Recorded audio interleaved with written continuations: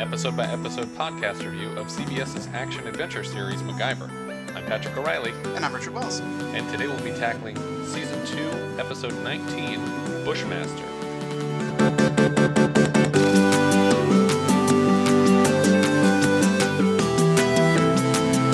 The original air date for this episode was March 23rd, 1987. And if that date sounds familiar, it's because it's MacGyver's actual birthday. Happy birthday. Not Richard Dean Anderson's, the character of MacGyver's birthday. Happy birthday. No, you can still say it. I was just making sure to be clear. And this is known to us because of the next episode. I almost said next week's, but it didn't air for 2 more weeks. Mm-hmm. On April 6th, we have an episode that centers around MacGyver's actual birthday. But in a letter within that episode, we see a date of March 23rd, which means that this entire season has basically been pushed back a couple weeks on their dates, because all the air dates have been wrong so far. Starting from, I think, Phoenix Foundation on, it's been obvious that they're airing a week late, it seems. The director for this episode was Don Pete's Dragon Chaffee. This is his last MacGyver credit. He had directed The Escape previously. And this was written by Rob Jason Takes Manhattan Hedden. or Rob the Clock Stoppers Hedden, if you prefer. And this is also his last MacGyver credit, so this is us saying goodbye to two people whose work we've enjoyed so far. So why don't we cover this episode in brief? In this episode, a downed pilot needs to be rescued from the country of San Perez, where he's going to be held put on trial, like falsely accused of being a spy and executed. So MacGyver's got to go in and get him out. Right. And someone sneaks along with Yeah. So why don't we get into it a little bit more in depth? We start out with Pete and MacGyver in the woods somewhere. Yeah, like we already immediately have explosions, and MacGyver's almost shot, but then Pete comes in and shoots the other assailant. Right. And and so then Pete and MacGyver kind of have a moment to talk, and Pete mentions that 2 other friends have already gotten killed. Right. Very cavalier, mind you. Yeah. Like, it's like, they're down already. It's like, well, who's left? And so it's just Pete and MacGyver left on this mission. And all we know about it right now is that they're trying to collect a little silver box. Yeah, that's all we know so far. And then we start to set up a MacGyverism in the form of MacGyver's favorite use of a semi-automatic weapon, which is to dangle it from a tree with something wrapped around the trigger. Yeah. But this time there's a time delay fuse on it, so that way he has time to get further away from it before it attracts anyone's attention. Right. But I don't think people usually run towards semi-automatic gunfire, so I don't feel like it's probably a bad idea for a distraction, but it's not my call. I guess, if you hear gunfire, you would maybe assume that it could be your people firing? Maybe. Go, I wonder what they're shooting at. Yeah, especially if they took that gun off the guy that Pete killed. Yeah. Which it seems like they did. But with the last time we saw this was in the opening gambit for the pilot. That he had used this setup. And but before the gun goes off, another soldier spots it, a female soldier. Right. And whether or not we're supposed to know it's female, but clearly I could clearly identify this person as a female. It looks pretty obvious that it's a female. And so she spots it before it goes off and kind of gets in like an inkling of what the plan might be. Right. And she just sneaks away past it. She doesn't disable the time delay or anything. Right. Because she wants them to think that their trap went off without a hitch. Right. And Pete kind of falls for it, because when the time delay runs out and the gun starts firing, Pete says, hey, the diversion worked. And then MacGyver says, well, the timer worked. Yeah. We don't know if it actually functioned as a diversion for anyone. So MacGyver and Pete are on top of like this old wooden bridge. Right. And it's very short though. Like, I mean, it's crossing like the creek from Robin Hood Men in Tights kind of bridge. I mean, there's nothing to it. So they hop down to go underneath it to get at this little silver box, or MacGyver does. Yeah. Pete stays above to like keep an eye out. Right. And while Pete is looking around, keeping an eye on things, a gun just kind of comes out of the bushes and shoots him, and he even has a moment to say, "I'm hit," before he goes down. Yeah. But then MacGyver comes out and he brings the silver box with him up onto the bridge, and then it looks like he's like going to check for vitals on Pete when the gun from the bushes comes out again and fires on him. Yeah, killing MacGyver. Right. So now we see... And that's basically the end of the series. Yeah, I mean, it was a good run. It feels like I just thought this was going to take a lot longer. It just seems like the show ran for longer because it's like a touchstone of pop culture in the 80s. But this is the death of MacGyver. So... thanks for listening. Thanks for listening. Tune in next week when we cover a different series. That's not what happened. No. This is a War Games experiment. Yeah. And both of them were taken out by the bush gun of her name is Kelly Henderson, and she's being played by Martin Sheen's daughter, Renee Sheen, who actually played a recurring character on West Wing. Right, but she was going by Renee Estevez. Right. Yeah. Or Estevez. Estevez, as the previous episodes would have you believe the pronunciation goes. But yeah, Renee Estevez played the assistant to the president's secretary throughout the show. So that was for Mrs. Landingham, and then also for when Lily Tomlin came in for the second half of the series, I guess.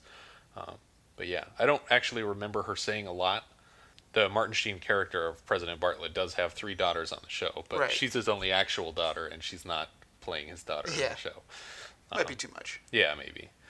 But yeah, so she takes the silver box out of MacGyver's dead hands and blows the whistle inside, which it seems like that was the point of this game, was just to collect this whistle and blow it. Right, so I don't understand why MacGyver didn't do it right away. Yeah, or why he would check vitals on Pete when he knows that Pete was just paintballed to the ground or whatever they're using, like blanks or who knows. And I feel that Pete kind of cheated by saying I'm hit.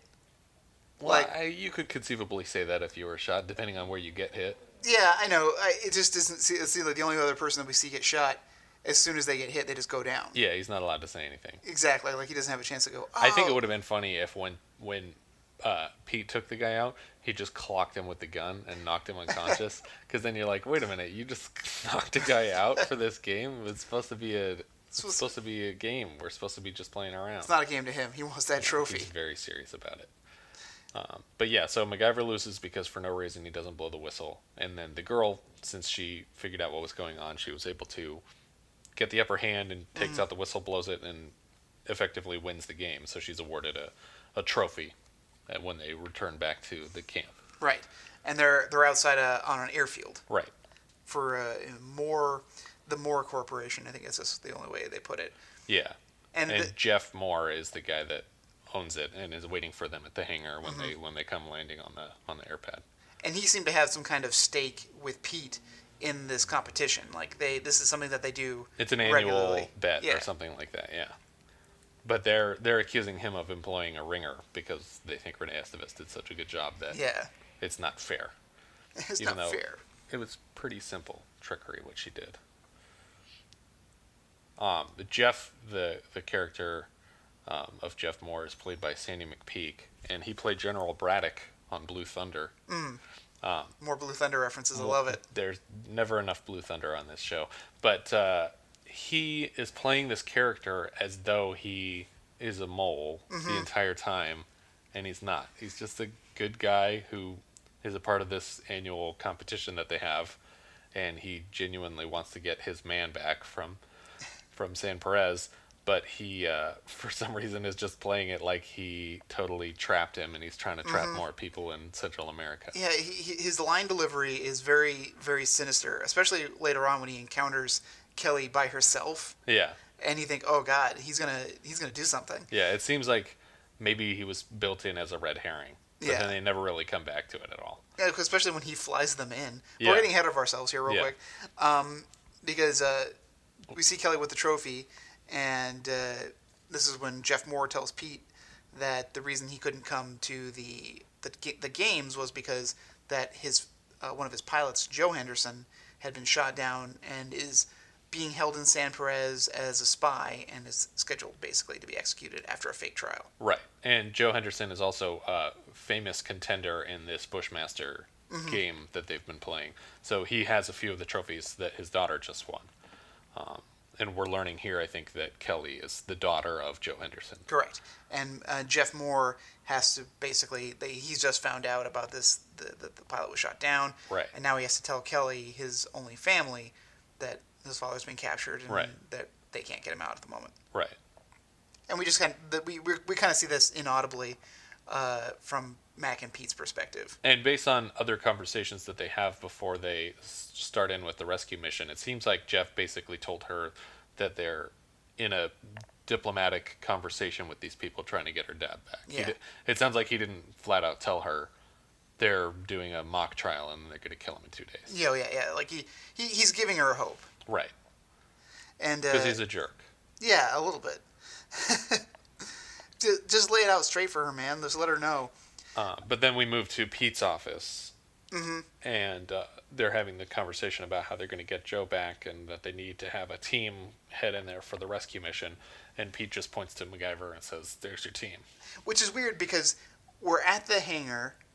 We cut to the Phoenix Foundation. This conversation could very easily have just happened there. Yeah, because it seems like they went all the way to the Phoenix Foundation. There's your team, and then the next scene is back at the hangar. Oh, where she's in the plane. And, where apparently her job is to vacuum out the planes. Right. Which seems a little condescending. Yeah. But it's just you just won a trophy for being the best at everything that we do. Now get back to the vacuuming. Yeah. And this is the creepy part that I was talking about when Morris says, "What are you doing here? It's late. You should be at home." He calls her honey. Right. They're like, "Oh, we're doing everything we can to get your father back. Just be patient." It's like, I don't trust you, man. Yeah. This episode is also completely wrong-headed in terms of like any like feminist ideals. Yeah. Like they've done a lot with this show. Like for example, when we had like a female pilot of a ship or a captain of the ship in a lady general. Countdown and a lady general and stuff like that. Which as much as they ruin the point by calling her Lady General for the whole scene and not letting her say a single word. But this episode is just very strange in the way that they build this character up of like Joe Henderson's daughter, who is good at everything that Joe Henderson is good at, and then they make it out like over the course of the episode it just gets sadder and sadder and like they totally screwed it up. But yeah, so they basically get on this flight that's going down to San Perez, which is the fictional Central American country where Joe Henderson is being held captive. And Jeff himself is actually flying the plane because he says he couldn't keep his spoon out of the broth, which is a weird way of saying it. He has a lot of weird lines. Earlier he says, "I didn't build this company sitting on a sofa waiting for bureaucrats to push paper."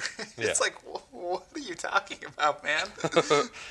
But yeah, so they are just getting over San Perez, and MacGyver's getting ready to jump out of the plane when suddenly it turns out that in the middle of vacuuming the plane the night before, Renee decided to stow away, or Kelly decided to stow away, and suddenly pops out, and they're like, "Wait, what are you doing here?" And she's like, "Oh, don't worry, I'm just leaving." Yeah. And she hops out of the plane. And was it weird that the plane was carrying so much other cargo? Maybe. Like, why was there this enormous person-sized crate in this plane? Like, why are you flying the plane yourself? And it's like, oh, well, I have 10 other deliveries to make. I'm busy, man. I got stuff to do. Here. But so she jumps out, and MacGyver jumps out right after her, and they parachute down into a small clearing, and then MacGyver immediately starts chewing her out for jumping along without any kind of preparation. Yeah, and she's complaining to him that you don't have a weapon or anything. I brought a 9mm 10 clips. Yeah, which is that's a lot of extra weight. She's got flares, tear gas, a knife. I guess she's ready to knife some guy. I guess she's prepared for that. Apparently, or at least she thinks she is. Yeah, and but she didn't bring anything else. No kind of survival equipment and doesn't even seem to know where anything is because she immediately starts walking the wrong way. Right. And then MacGyver says, "Oh, no, we're supposed to go this way." And then a bus pulls up, and they just get on it like that's a normal thing for this bus to do. That's not even a normal thing, like here. If a bus pulled up out front, I could just flag it down and get on it. That's not a normal thing anywhere. Yeah, there are scheduled bus stops. Yeah. And then the bus driver just charges them, I guess, an amount. Yeah, he just off the top of his head knows exactly how much it's going to cost to get from this random bush to the city that they plan on going to. Unless this is his bus, and he just charges whatever rates he wants. Right. It's like, oh, yeah, give me this much. That's fine. I think from here we move into the office of the colonel. and he's talking with Joe Henderson, their captive. Yeah, they bring him in, and Raul Parra also enters. Right. And Raul Parra is basically has been sent there on behalf of the central government to pretend to defend Joe Henderson in the trial. Right. He's the defense attorney, but he's supposed to lose his case. Right.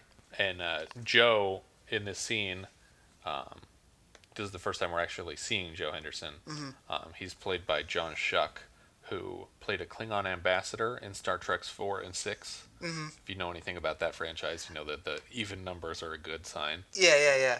And I know the character that he plays in both of those. Yeah. But I wouldn't have recognized him, though. What I recognized him from is MASH, where he plays Captain Painless Waldowski. In the original MASH? In the film, not the TV show. And his character is essentially, he's a dentist who has been having performance issues with ladies, and he's worried that he might be gay, and so he decided he's going to kill himself, and he shares the idea with Hawkeye and with some of the other guys. So they give him a placebo, they give him a sleeping pill and tell him that it's a super poison that's going to kill him. And so then they have a funeral with all the guys have a funeral for him, and he lays down in a coffin and he takes this pill, and they're all singing a song, and the song they're singing to him is "Suicide is Painless," which is like the theme of the movie, right. and goes on to become the theme song for the television series without words. But it's a great song. But yeah, that's a good movie. I like the movie a lot more than the TV show. Yeah, I didn't watch enough of the TV show, but the movie I enjoy pretty much throughout. But yeah, so Joe seems to know exactly what's going on. He's going to get a fake trial, and then they're going to kill him. Mm-hmm. And that's when they first offer him the deal, which is, hey, if you agree to basically film a confession that you're a spy and that you're here infiltrating our government, then we're gonna give you a prison sentence instead of an execution. Right. Because they just want to amass evidence against the United States that they can point to and say, look, you've been sending spies into our country. We have all these confirmed spies that admitted that you did that. And to garner, I guess, sympathy with the international community. Right. And obviously Joe is not willing to participate in this plan, so he doesn't make any kind of a confession. They'll probably kill him either way anyway. Well, and they also say that they're planting documents in his plane. Right. But since they're the ones doing the investigation, what's the point of planting documents? Yeah, it's not like it's a collaboration with the UN. It's they're investigating themselves. They could just say, we found this on his plane. Yeah. So back on the bus, right, we have Mac and Kelly kind of just casually talking, and she's like, she thought that they were going to be under constant gunfire, and they would have to be out on survival. Yeah, so she's a little bit relieved that they're on this bus for so much of the trip. But then that's when they encounter a checkpoint outside of the village. Right. And MacGyver says, all right, well, this looks like it's going to be a problem. They're probably going to check everybody, so why don't you get your passport out? Yeah. And she's like, I don't have a passport. I didn't bring a passport.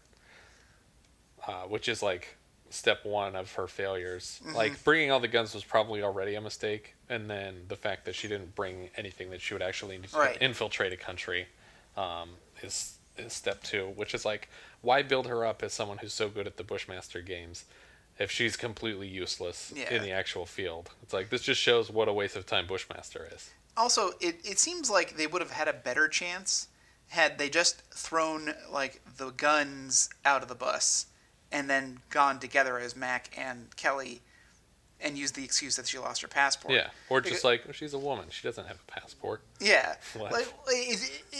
That would have seen a better plan rather than have her hide and risk being spotted. Yeah.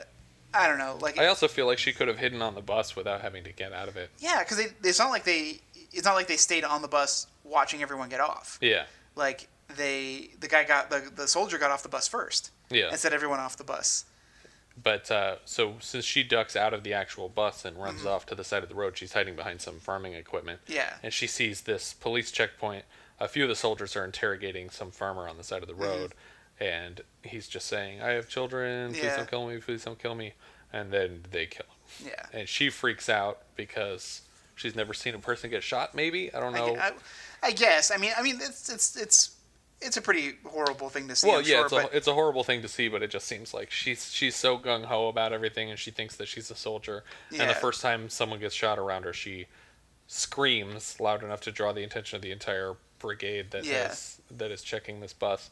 And so now they're in a lot of trouble because now they know that MacGyver and her are on the same team, and they know that that she doesn't have a passport, and that's already suspicious because they have an American captive here. Mm-hmm. Then when they bring them into this little interrogation tent, they're going through their backpacks, and hers is entirely filled with tear gas and weapons. Yeah, everything a tourist needs. Yeah. I do love that Mac's excuse of when he shows his passport. It's like, why are you here? It's like, tourists. Yeah.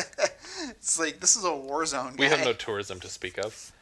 And the guy's wearing a California hat that MacGyver compliments. So in the tent, MacGyver tries to speak up against the soldier in defense of Kelly, and they kind of like just sock him in the stomach. Yeah, and while he's down, he grabs like a handful of dirt. Yeah. And then the girl starts taking responsibility for everything.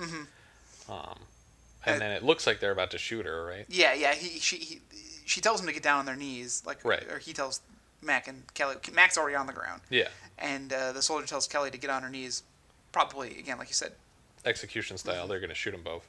And then MacGyver takes this fistful of dirt and throws it behind him into the gunman's eyes. Yeah. And then tosses another handful into the fan on the desk in front of him, which blows it directly into California Hat's face. And so both of these guys are blinded, and they just take off running out of the tent. Yeah, but they grab the stuff first. Yeah. Like they don't leave their munitions behind. Yeah. And they hide like right out in the open, kind of. Yeah, and they're just walking around in direct sunlight for the whole rest of this day. And like while they're hiding, like Kelly says, "Where do you think they're holding my dad?" And he says, "Up there." And you could just see. He points to a building that's tall enough that anyone could look out a window and see them. Yeah, and there's guards all around, like patrol around on the outside of the building. It's like they can see you. There's only one white guy in this whole village. Yeah. And plus, like, none of the soldiers seem to be searching buildings. Like, they're just driving around on the streets.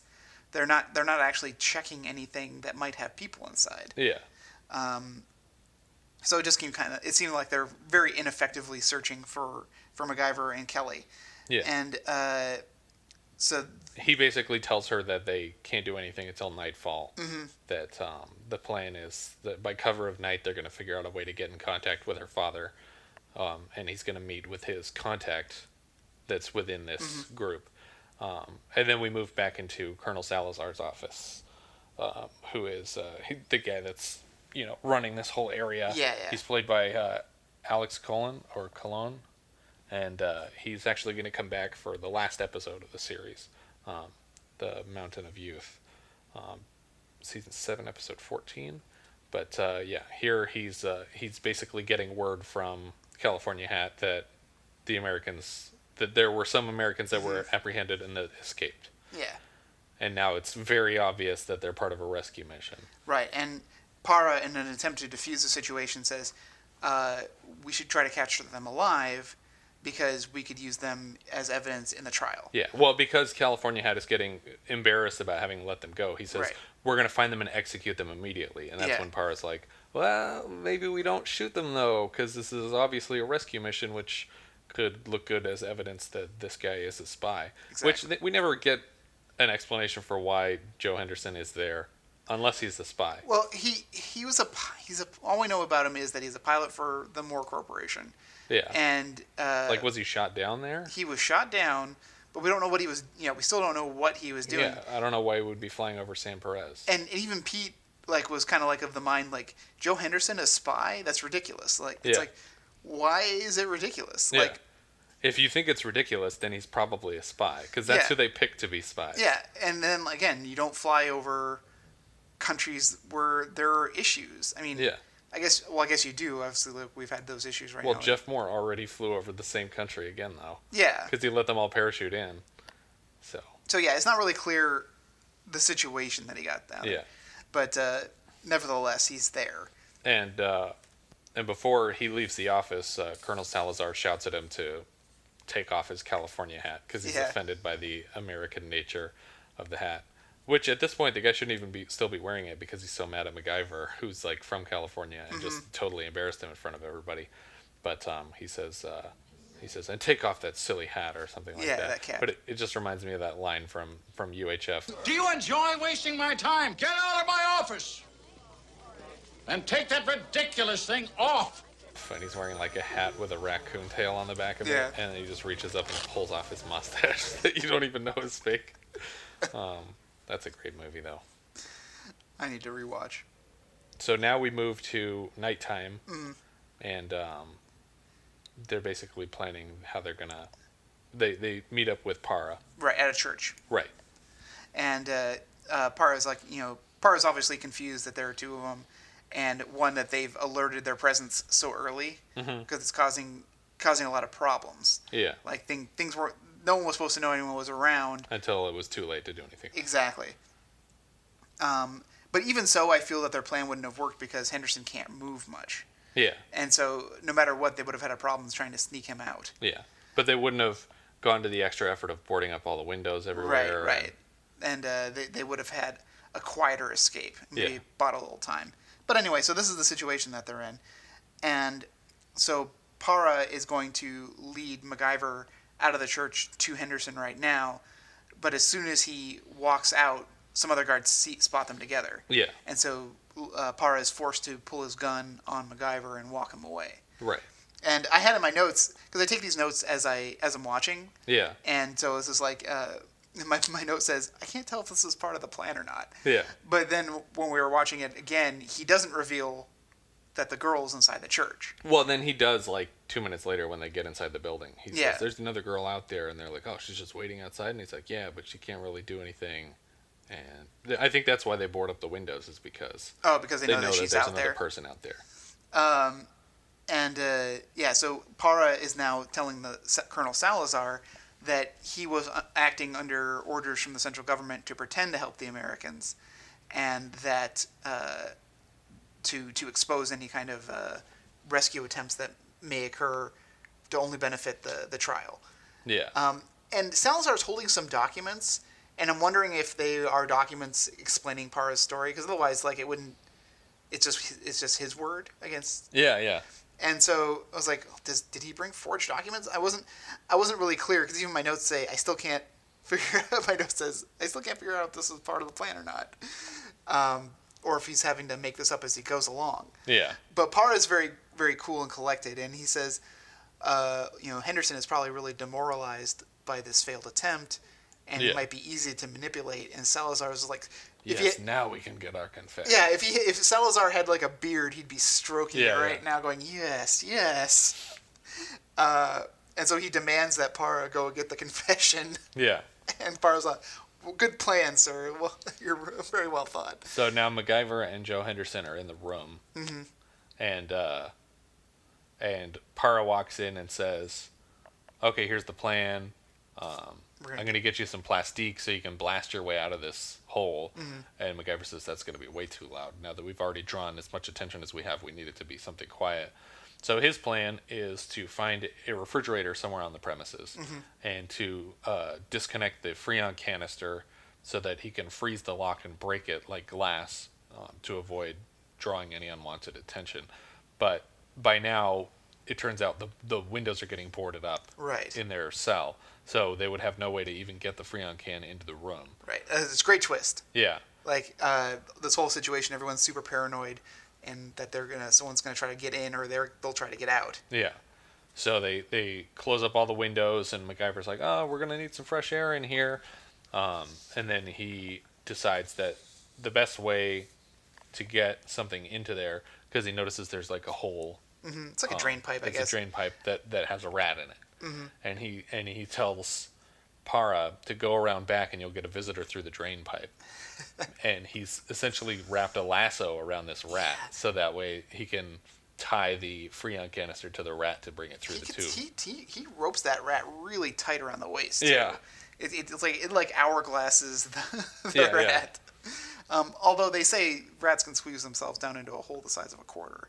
It's supposed to be the size of their skull, I think. Yeah. Yeah. So it's just like that's pretty impressive. Cats can do that too. I hear cats can get down as long as they get a cat wet and they're just there's a bunch of sticks.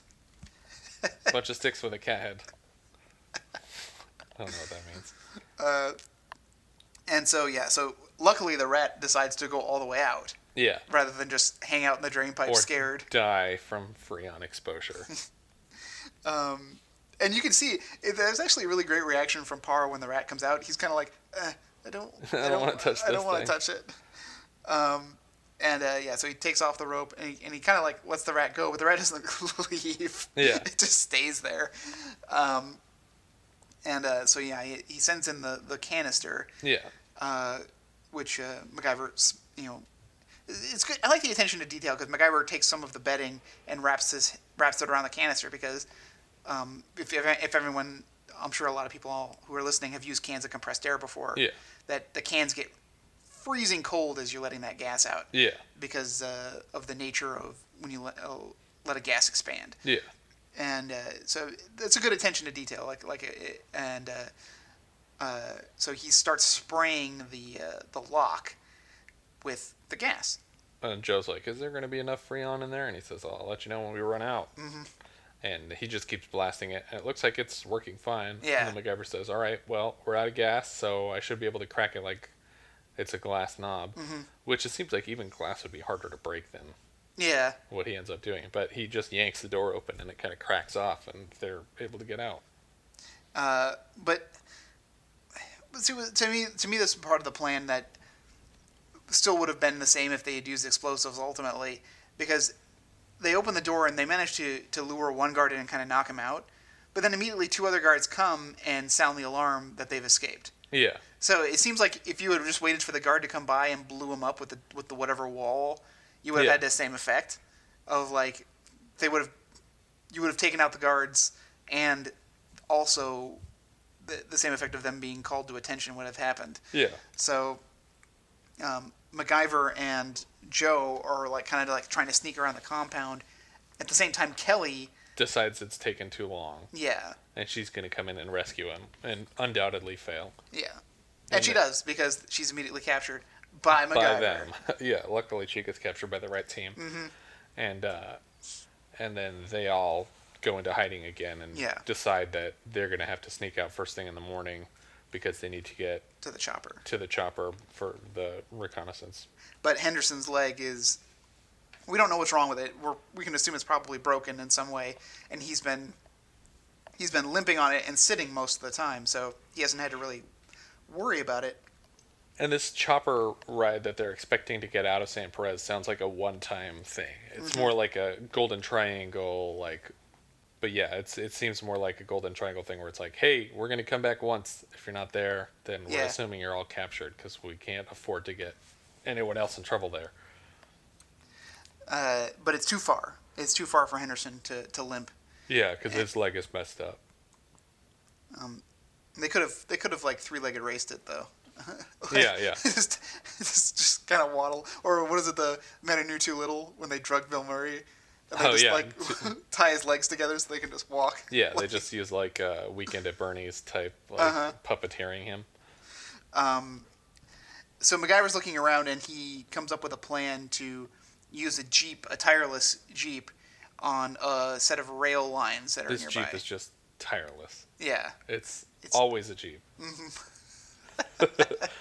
And he makes the point that railroad tracks are very close in the span. Yeah, the span of the railroad tracks is very similar to the wingspan, the wheel span of the Jeep, which still doesn't seem right to me. But yeah, I mean, I don't know. Look, what the gauge of tracks are here.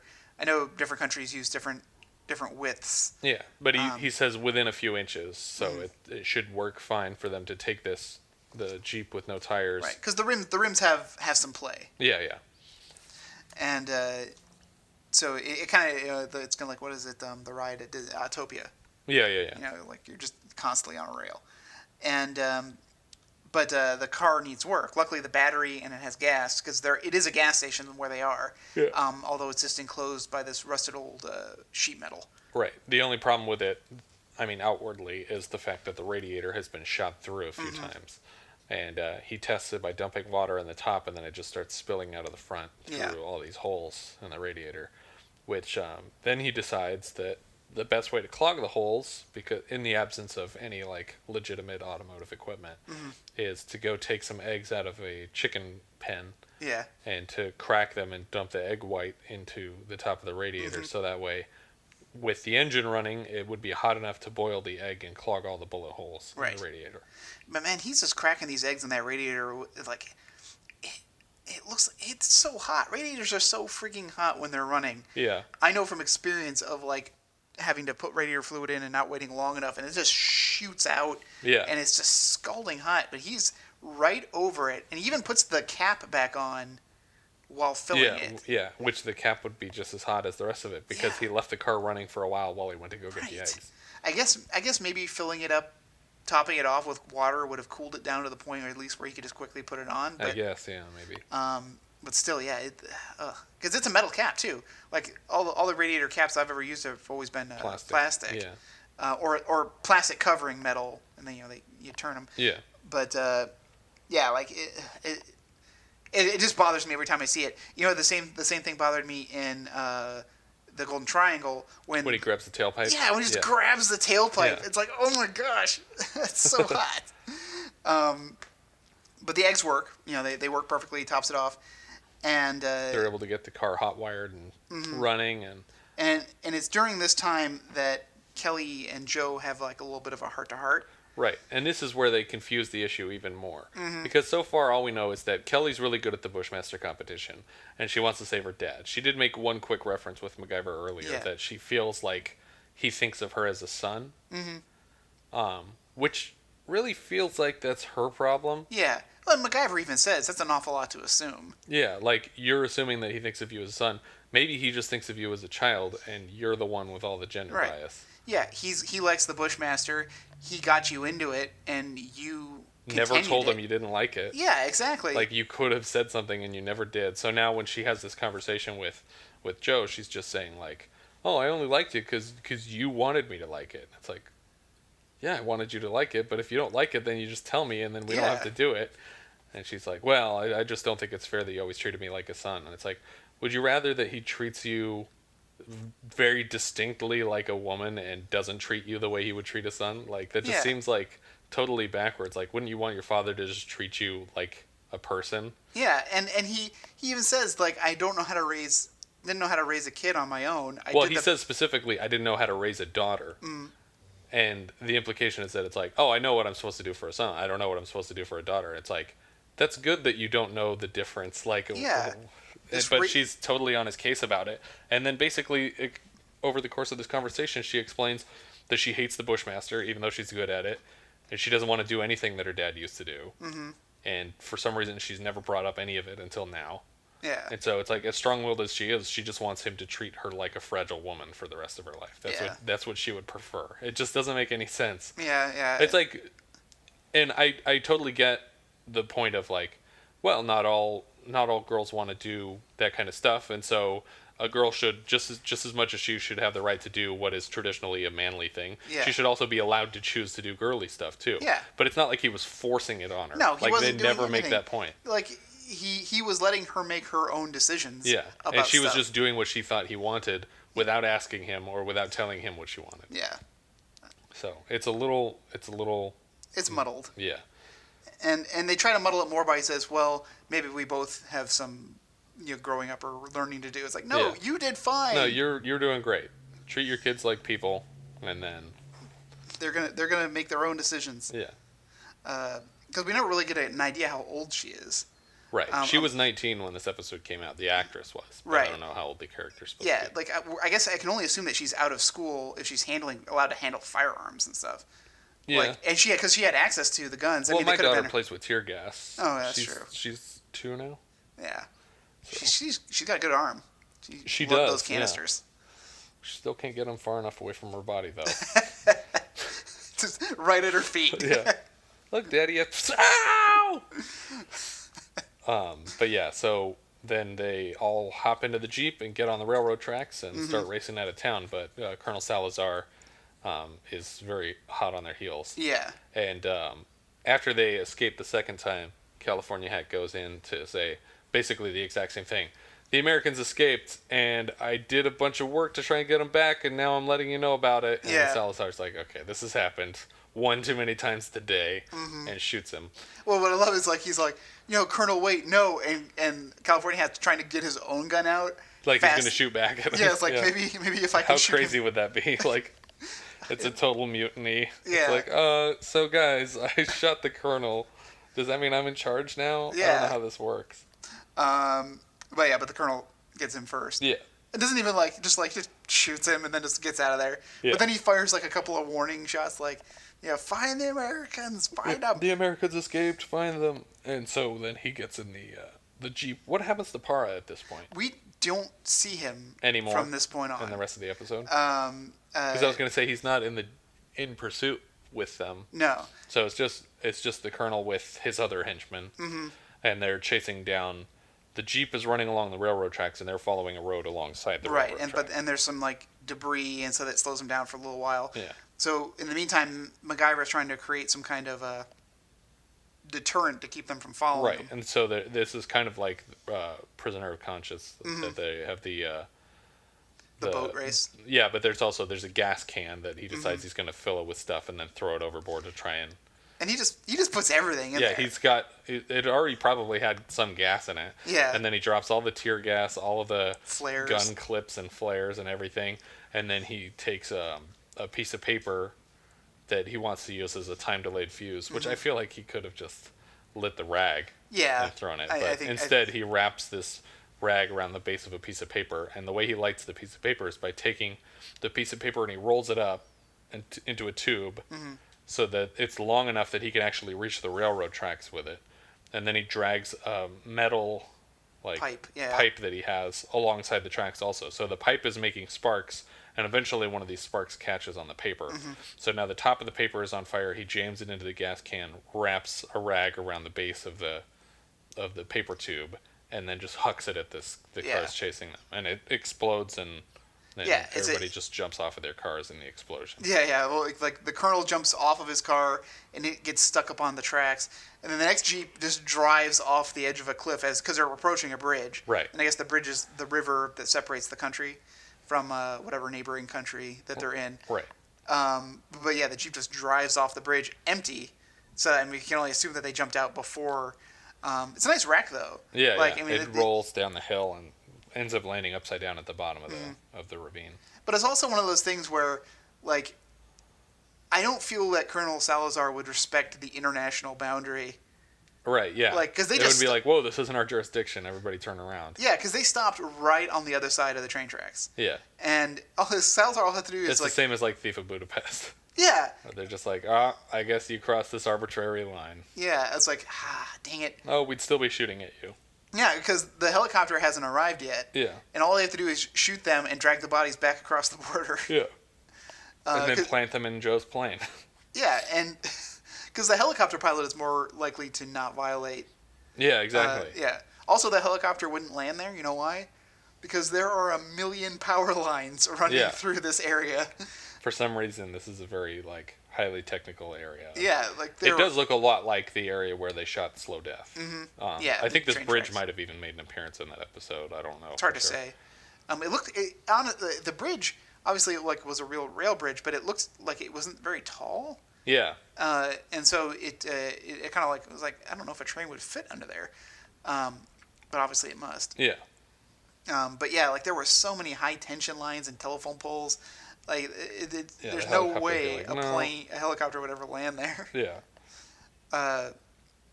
And that's where the fourth act ends. It's kind of like a victory. They're just like, yay, we got to the landing site in time, and the helicopter's here to save us. And then we move into another Act 5 situation back at the Moore Corporation, or whatever it's called. The Moore Company. The Moore Corporation hangar. Right. Exterior day. Yeah. And Pete is kind of in the middle of an exposition line, "Are you sure they're coming here to meet us for dinner?" or something like that. Yeah, just letting you know that some time has passed. Yeah. And now they're all getting together to celebrate. And I guess the big reveal is that Kelly comes out wearing a dress, which there was nothing wrong with her previous outfit of jeans and a jacket. She wasn't complaining about having to dress like a boy. Yeah, there was nothing wrong with her outfit. But now, the father bought her a nice dress, and now That's even worse. That's even worse. That the father bought her the dress. She didn't even buy it herself. Yeah. Well, no, not so much that. It's just like, I'm buying you a dress. Be a girl now. Yeah. Like. Fine, I'll dress you up like a girl. Mm-hmm. But they all have kind of like a nice laugh about whether or not she'll participate in the Bushmasters in the future. Yeah. And MacGyver makes a joke about like, well, what team are you gonna play for? Yeah. Which seems odd. Yeah. Odd wording for a person who's having like an identity crisis. Yeah, who's been relatively androgynous for the course of this episode. But yeah, and that's basically the end of the episode. They just laugh that off. And yeah. This girl is finally free to be a girl in the face of her father's boy-wanting tyranny. Yeah. That we never get any sign of. And that's it. That's the end of the episode. You almost can't. The problem is, like, if you want to have that message, you can't have the character of Joe Henderson be so sympathetic. Yeah. Like, you really want him to be rescued, and if she feels that he's kind of a jerk, or we want to feel angry at him for not treating her like a person and treating her like a specifically wanting a son, like, that makes you want to not rescue him. You know what I mean? And so it's hard. I don't think it would have been that, but I mean, he's still an innocent person who's being held captive. It's true. And he's going to get killed for like, it's kind of like when Bryan Cranston was on the X-Files, where it's like, he's not sympathetic at all. Yeah. But you're supposed to care about him because he's an innocent person who's been undergone a terrible situation. Yeah. And so I feel like they could have done the same thing with Joe Henderson and had him be a jerk who happens to be held captive and about to be punished for something he didn't do. And then maybe learns a lesson. Yeah. About, like... But instead, he's just sympathetic the whole time. And his daughter is just annoying because she keeps screwing things up. And then she starts complaining to him like he's been mistreating her when it seems like he's had a very progressive fathering style. But yeah, I think it should have been something like where she said she wanted to do something and he's like, that's not the man's way to do it, or something like that. Like, well, and no one else in the episode is like, oh, I can't believe we got beaten by a girl. Everyone's just really excited that this person is so good. And in fact, they're even more to the contrary. They say, oh, what is this? You brought a ringer in here. Like, obviously this girl was going to beat us. Like, that's not fair. They completely respect her ability in every way and never bring up her gender one time. She's the only person who realizes that she's a girl and thinks that she should be treated differently for being a girl. Yeah. It's so weird. It's a strange way to handle the character. But again, neither of us wrote this episode. This is entirely... who did? Rob Hedden did this one. Yeah. This is Rob Hedden's doing. So. We'd love to have you on the show, Rob. We still love your work, Rob. And if you're at all interested in chatting with us, we'd love to have you on this show. But I think that's about it for Season 2, Episode 19, Bushmaster. I remember this episode a lot. Yeah. Like, I think about this episode. For some reason, I think it's always the driving on the train tracks part. Yeah. Which is, like, always, like, a fantasy of mine. Like, not to drive on train tracks, but, like, to have a vehicle that could. Yeah. One of my favorite is the opening scene of The Quest with Henry Thomas. Yeah. Where he builds a bike that can ride on the rails, and it's like, that'd be sweet. I always go to Groundhog Day. Yeah. Don't drive on the railroad track. Well, Phil, that's one I happen to agree with. But yeah, I do like this episode in memory. I have some issues with it now reviewing it. Yeah, just in terms of like the feminist angle of it is a little messed up. But I also, one of the things that I do remember from this episode, actually maybe the only thing I remembered before I rewatched it for this show, was the eggs in the radiator thing.